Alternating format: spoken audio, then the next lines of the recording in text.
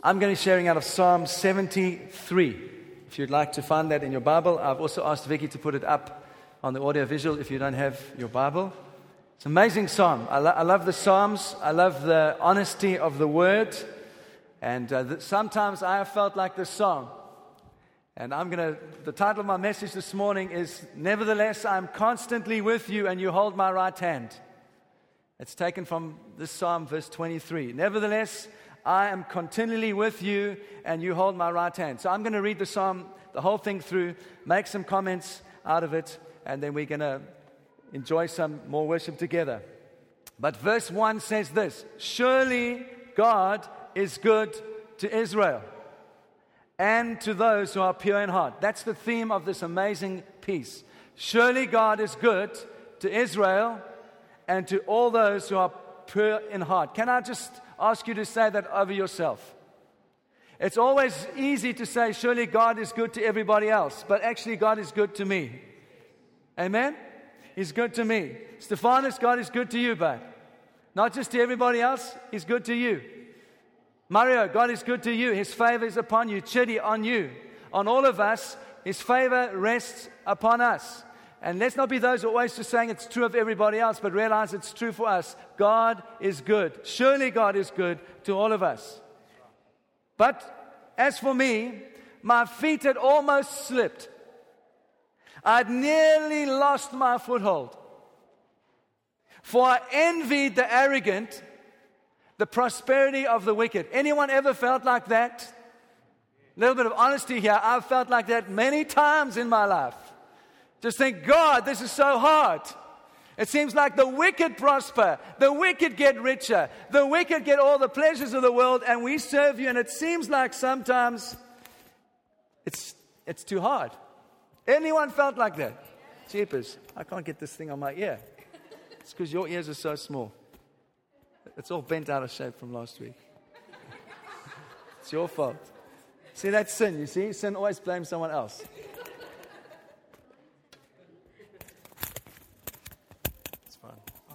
I just need to hook it on my glasses. Right, there we go. Fine. Thank you. You can hear? Verse 4. They have no struggles. Their bodies are healthy and strong. They are free from the burdens common to man. They are not plagued by human ills. Doesn't it amaze you? The wicked, they don't have any sense of shame or guilt about anything. They just get on with it. Man, I find it's incredible. This is my favorite psalm at the moment. Therefore, their pride is their necklace. They clothe themselves with violence. From their callous hearts comes iniquity. The evil conceits of their minds know no limits. They scoff and they speak with malice, and in their arrogance they threaten oppression. Their mouths lay claim to heaven, and their tongues take possession of the earth. Therefore the people turn to them and drink the waters in abundance. They say, how can God know? Does the Most High have knowledge? This is what the wicked are like. Always carefree. They increase in wealth. Surely in vain I have kept my heart pure. In vain I have washed my hands in innocence. All day long I have been plagued. I have been punished every morning. If I'd said, I will speak this, I would have betrayed your children. When I tried to understand all this, it was oppressive to me till I entered the sanctuary of God. And then I understood their final destiny. Surely you place them on slippery ground. You cast them down to ruin. How suddenly they are destroyed, completely swept away by terrors. As a dream when one awakes, so you arise, O Lord, you will despise them as fantasies.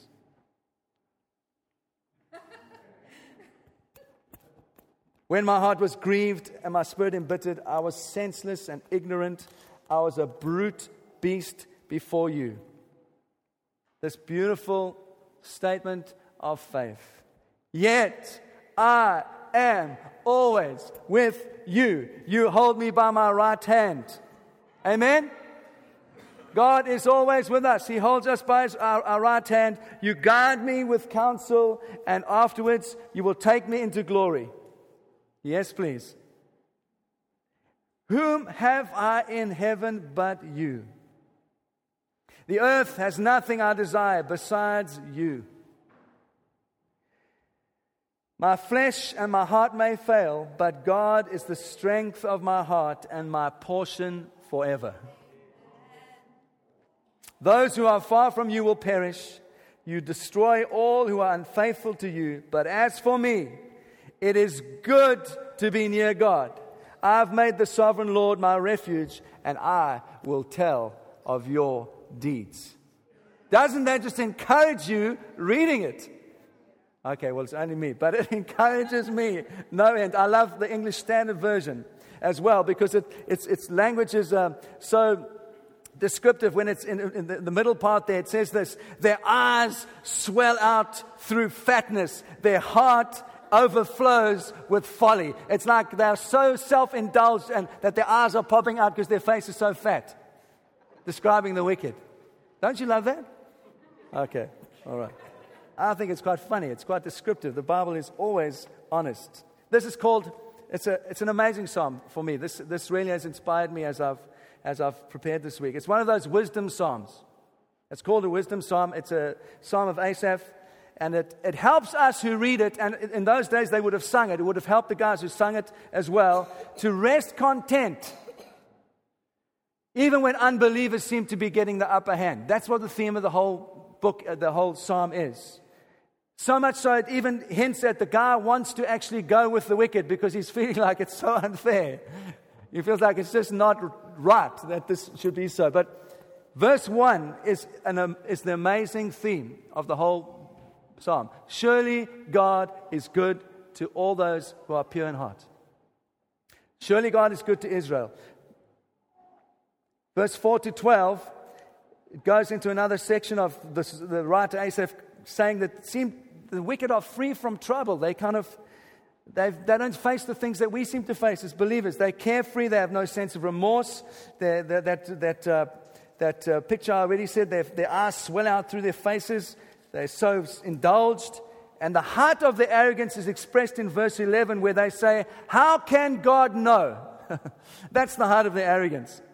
It's like they're defying God, that He doesn't even really know what's going on and He's got no power to do anything about it. And then verse 13 to 15, there's this kind of bitterness that creeps in as Asaph writes, and he says, in vain I've kept my heart pure. I've washed my hands in innocence. It's all worth nothing. All day long I've been stricken with rebuke, and I've been rebuked by God every morning. And then he doesn't even want to express that thought, because he says if he does, it's like he's betraying those who have faith. The children of the Lord that have faith and have walked with Him. And even if he voices this innermost thought, it's like he's betraying the children of faith. He doesn't want to do it.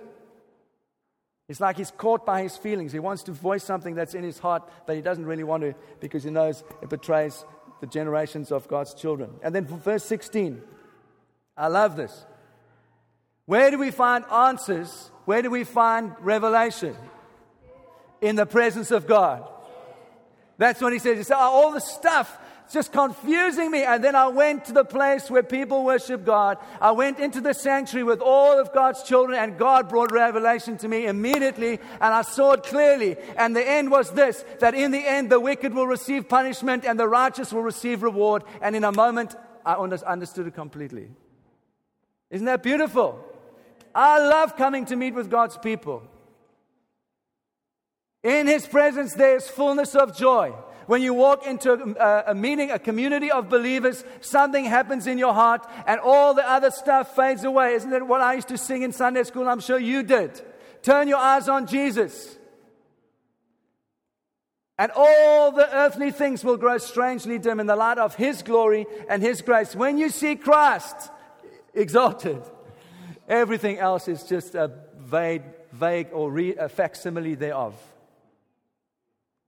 It's a photocopy, man. It's not the real thing. I'm so happy to be preaching this morning. This declaration in verse 23. I mean, all of us can identify with the sentiments of what Asaph is writing here.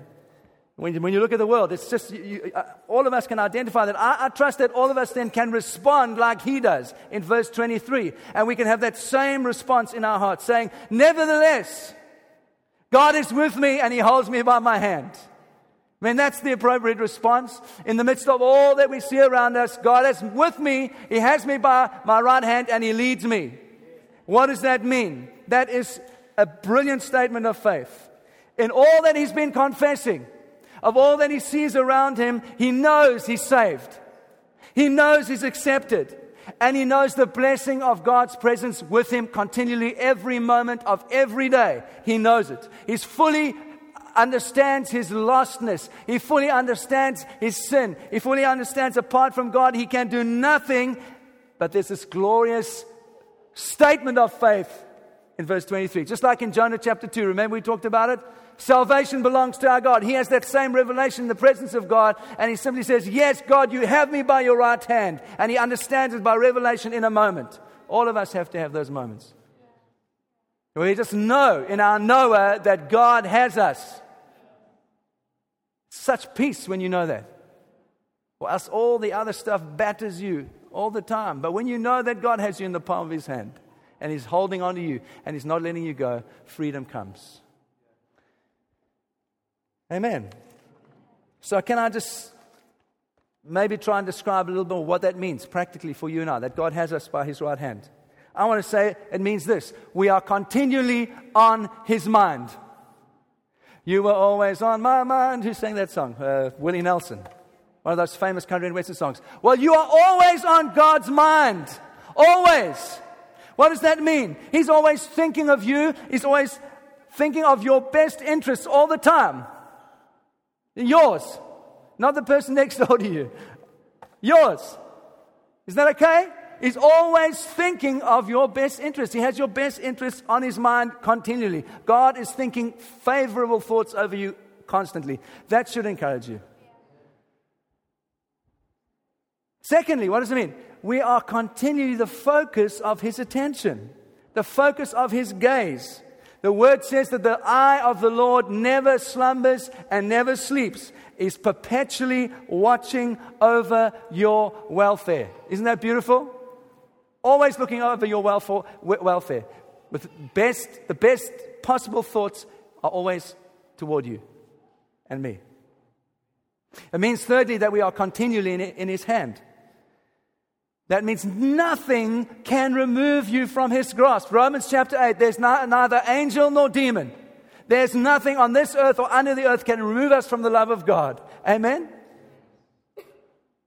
Let that revelation come and be rooted in your heart this morning. Fourthly, we are continually on his heart. You know, the priests under the Old Covenant, they had the names of the 12 tribes of Israel written on their, whatever it was called, and it was over their heart, their priestly garment. It's like the same with God. We are continually the subject of his heart. He's holding us there, always in his heart. He's always thinking of us. His love is always yearning for us. We are a signet ring on his hand. The scripture says his love is as strong as death. The scripture says many waters cannot quench his love. Nothing can flood or drown his love for us. Isn't that an amazing picture of the love of God? He has us in his heart. What I'm talking about really is the surprising grace of God, isn't it?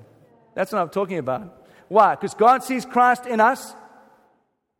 And though our sins are red as scarlet, the word says, we are washed as white as snow. And we no longer have old garments on. We have Christ's garments of righteousness upon us. We are washed in his blood. And therefore, we are accepted in his presence constantly. That's why I said just now that his favor is on you all the time. You don't meander in and out of the favor of God. The favor of God is always upon you because Jesus has done all that we need. And because of what Jesus has done, the favor of God is continually over your life. He is always smiling over you. In the good times and the bad times, he is always smiling over you. Now, Ozzy can say amen because he's been trusting for a job for 4 months and he got one. So he can say amen. Can anyone else say amen? God is always for us. His favor is always upon us. He's always got us by his right hand. And the world would have us look to ourselves to find solutions for so many things that we face daily. The world will just say, you find the solution. I want to say to you, the solution is in Christ. Let us fix our eye on Him. Let us fix our gaze on Him. He has found us. We are on His mind. We are in His gaze. We are in His hands. We are in His heart. And God wants us to look to Him, to Christ, for everything. In life, in death, in sickness, in health, in riches, in poverty. Blessing, times of hardship. All those are ways that God helps us to turn our eyes to Him and focus on Him and take our eyes away from ourselves and our own sense of inadequacy, whatever it is, and put our eyes firmly on Him. That's what He wants to do. I love John 17, verse 3. It says this, and this is eternal life, that you may know the one and only God, and Jesus Christ, whom He has sent. That's eternal life, that we know God and we know His Son. So let us be those that fix our gaze on Jesus. Let us be those that fix our gaze on the cross. Let us be those that give our finest time and energy this year to devoting ourselves to knowing Christ better. That's a good ambition. That's a good way to use your time. Why does that need to be said? Well, because I believe Christ is all that we need for life and godliness. That's it. The fullness of everything we need, we have in Christ. And if we can just understand that, it will be a key to unlock something of our future and our destiny as a church. And I want to this is a little confession to you, because some of these things that I'm going to say to you now have only become revelations to me in the last couple of years. But who wants to be prosperous? Oh, I want to be prosperous. I've had much and I've had little, and it's better to have more. Absolutely. It's better to have more. You can bless more. You can give more away when you have more. Let's pray for prosperity for every single family in this church. But I want to say this to you. The key to prosperity is Christ. The key to prosperity is not faith formula. It's not if you do this and you follow these kind of rules of faith, then God is somehow going to bless you. No. The rule is that you simply put all your eggs in Christ's basket. Why? Psalm 16 verse 5 says this, Lord, you have assigned to me my portion and my cup, and my lot is secure. That's it. Some of you are good at making money. Just remember this, that the scripture says, even the ability to make wealth comes to you as a gift from God. And that's why God says, if you've got that gift, if you can make money, be generous with the money that you have and share with those that don't have so much.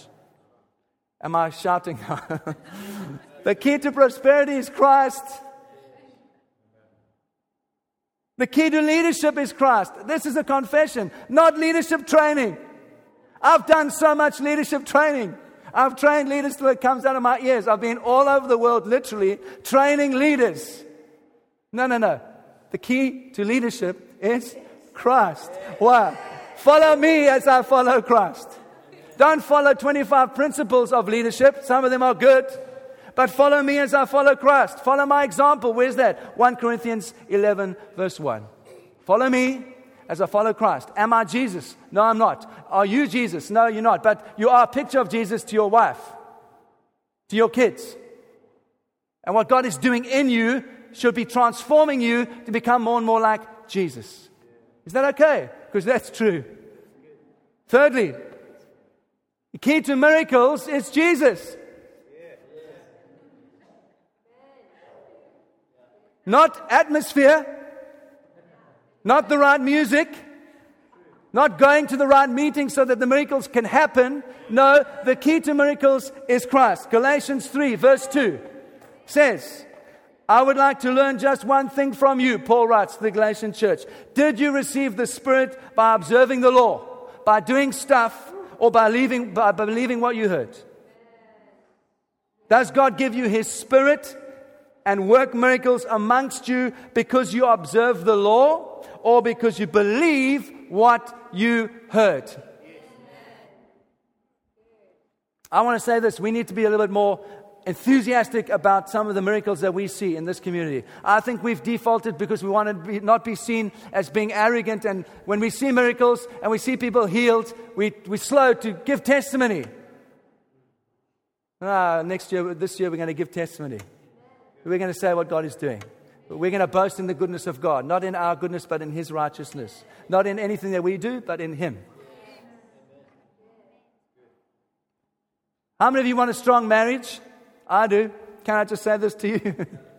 You know what I'm going to say? The key to a healthy marriage is Jesus. Not marriage seminars. I said it's a confession. I've done dozens of marriage seminars.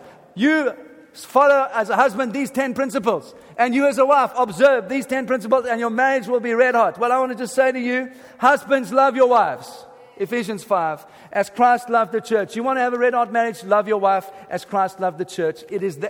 Everything is rooted in Jesus. And sometimes the principles are helpful. But let's fall passionately in love with Jesus.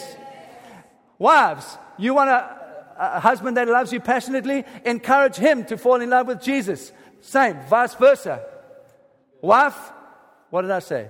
Oh, yeah, we know, the other way around.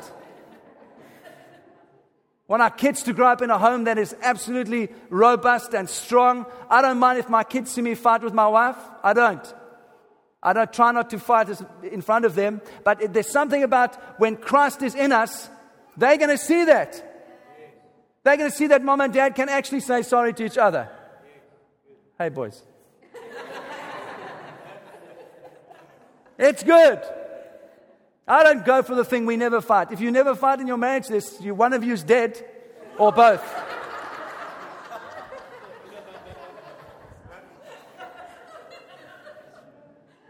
Number 5, the key to church planting is Jesus. Not the right team. The key to church planting is Jesus, is Christ. Not the right team, not the right prayer technique.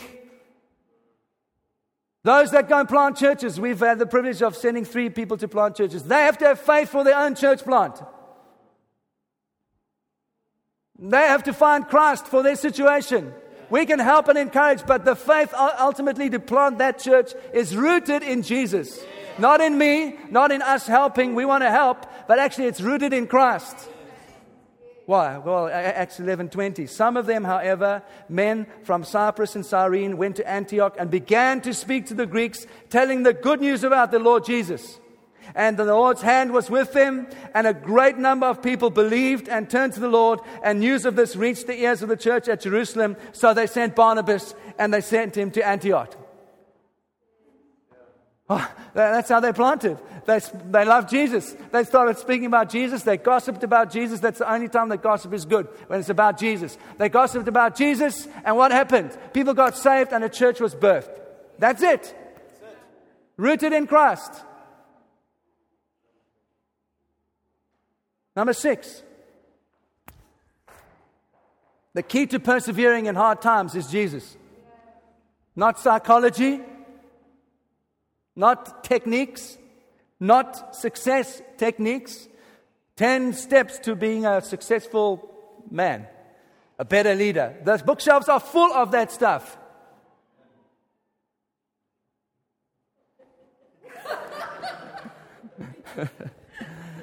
No. We don't fix our eyes on that. What does Hebrews 12:2 say? Let us fix our eyes on Jesus, the author and perfecter of our faith, who for joy set before him endured the cross, scorning its shame, and sat down at the right hand of the throne of God. Consider him who endured such opposition from sinful men, so that you will not grow weary and lose heart. Don't want to lose heart? Fix your eyes on Jesus. Don't fix your eyes on the stock market. Don't fix your eyes on your job. Jobs come and go. The stock market goes up and down. Jesus is always there. Eternal, steadfast, true. Same yesterday, today, forever. The key to our rewards. How many of you believe that there are rewards for you in heaven? And there are rewards for you on earth? Yes, there are. It's got nothing to do with salvation, but we will see some rewards for what we've given ourselves to. The scripture says that. We don't focus on those. The key to rewards is Christ. Why? Because Paul says in Philippians 3:10, I want to know Christ and the power of his resurrection and the fellowship of sharing in his sufferings, becoming him like in death, and so somehow to attain to the resurrection of the dead. That's what Paul says. Our rewards on earth and in heaven have their root in Jesus. Nothing else. I'm landing this now. I've got 10. Point number 8. The key to understanding the Scripture. We're getting it now. It's good. It's Jesus. Not the internet. Not the latest podcast. I download many podcasts and I love listening to them. But the key is not in that. The key is in Jesus. And a growing revelation of Jesus in the Scripture to you. That is the key. 1 Corinthians 2:16. For who has known the mind of the Lord Jesus, that he might instruct him? But we have the mind of Christ. Good. I know this is good. It is. It's very good. Number 9. The key to unity is? Jesus. Yeah, the key to unity is Jesus. Petri wrote me a great email this week. It's not an insisting that we are being unified. We can't insist that we are unified. What unifies us? Christ unifies us. When we have a revelation of Him, it draws all disparate people together from every tribe, people, group, and nation. They can look beyond their differences, and in Christ they are one. That's the key to unity, Jesus. It's very hard to fight with people when you are in love with Jesus. Because when you're in love with Jesus, you're in love, automatically people, you look past the fences. Ephesians 4:15. Instead, speaking the truth in love, we will in all things grow up into Him who is the head, that is Christ. From Him the whole body, joined and held together by every supporting ligament, grows and builds itself up in love as each part does its work.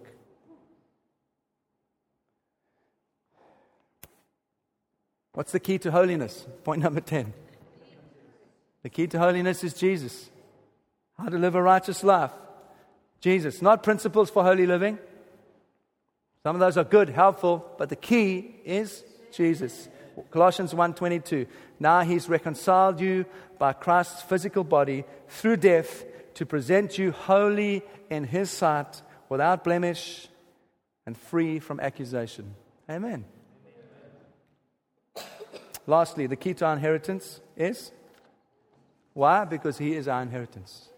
He is the sum total of our inheritance. Nevertheless, I am continually with you, and you hold me in your right hand. I pray, some of us are on holiday, as from today. Some of you have been on holiday, some of you are still going to go on holiday. When you come back in the new year, I trust that would be rooted in your heart, that God has you by the right hand, no matter what this year holds. So for some of us, it's going to be extravagantly wonderful. So for some of us, it might be difficult. We're going to walk through some highs, some lows, some valleys. You know what? God has us by His right hand. We're in His heart, we're in His gaze, we're in His mind. He loves us. His thoughts of generosity and goodness are always towards you and I. His favor is always upon us. You can't walk out of the favor of God when you leave this place, because Jesus' favor is smiling upon you all the time, because of what He has done. And what He has done makes us completely acceptable to God. Amen? We're going to stand and just worship a little more together. Is that all right? And then we're going to have some coffee. Father, I thank You for the truth of Your word. I bless You now, Lord, that as we sing and we respond and we worship, I pray You'd seal these things in our hearts by the power of Your Holy Spirit. You are so good to us, Lord. In Jesus' name, amen.